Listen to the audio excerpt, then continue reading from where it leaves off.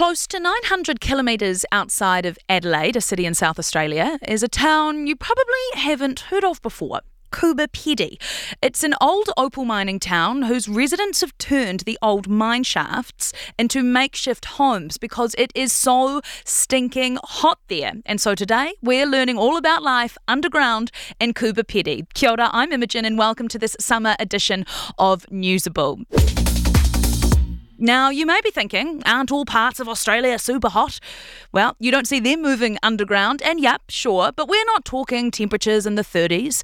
We're also not even talking almost in the 40s, because Coober Pedy can sometimes get around to 49 degrees in the summer months. So joining us now to talk all things underground living is Dan Measy, who first moved to Coober Pedy aged 1, grew up there, moved away for a bit, but has returned once more. Kia ora and welcome to Newsable, Dan. Thank you.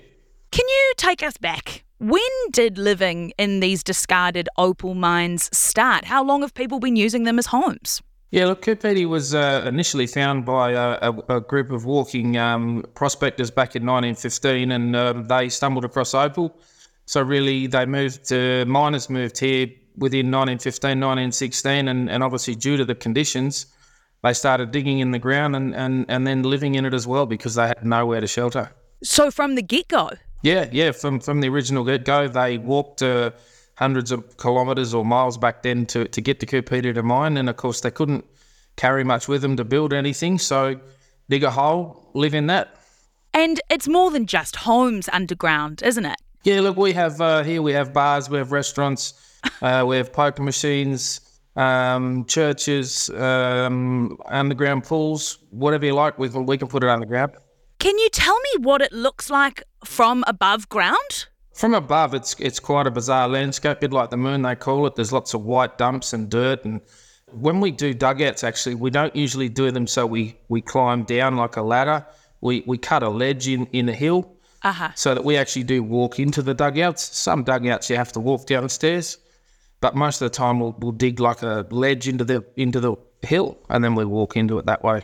And does everyone live underground, or are there some parts of the town where it's fine to live above ground? There's definitely a portion of Coober Pedy that doesn't live underground. Not everybody likes living underground, so it's probably about 50 or 60% that live underground. But is like the supermarket under there? No, our supermarket's not. We've got definitely a few shops, but the supermarket's not, the hospital's not. Not everything is suitable to be underground, of course. And how many people live there? I think it's about 1,500 to 1,600, I think, is the current population. And have you got like a good tourism thing going? I mean, I already want to travel 900 kilometres outside of Adelaide to come and visit. Yeah, look, tourism's massive in Coober Pedy. There's nowhere else in the world that compares to Coober Pedy. It's the opal capital of the world. We live underground. We work underground. We've got beautiful desert scenery. It's a pretty awesome place. So tourism's massive, along with opal capital of the world production-wise. So you're still getting opal from the ground? Yeah, look, there's mining's still going strong. We've got new people coming on board every year.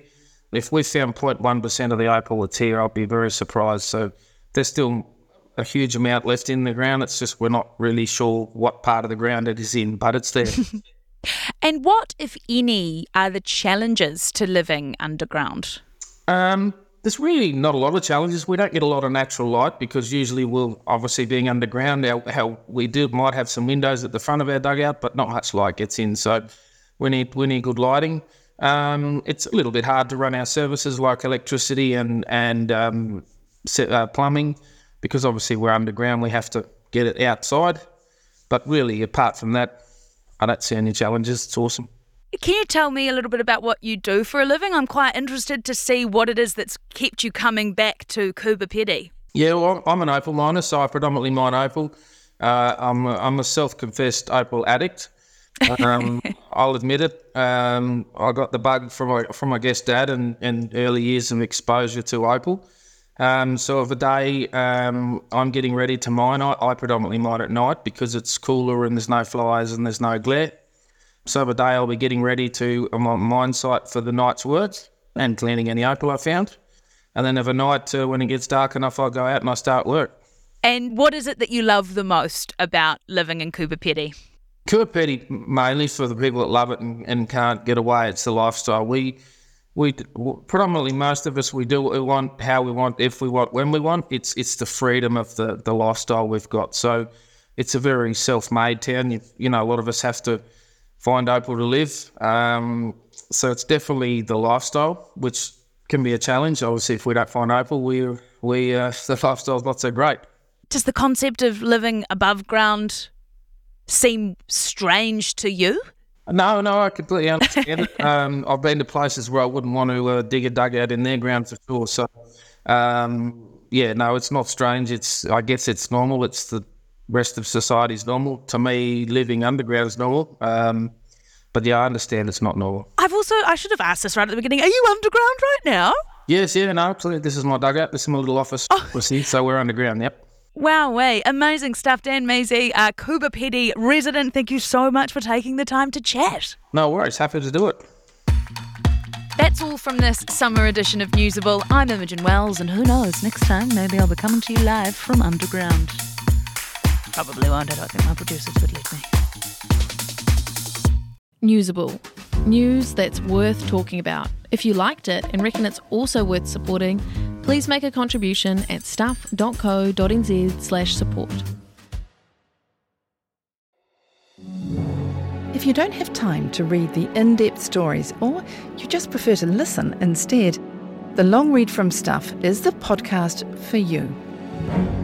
Each week we showcase one of our excellent pieces of journalism, telling important or entertaining stories from the world of crime, sport, history, culture and more. You also get to hear from the journalists themselves about how they uncovered the story and how it came to life. So for your weekly dose of long-form journalism, beautifully read, subscribe to The Long Read from Stuff wherever you get your podcasts.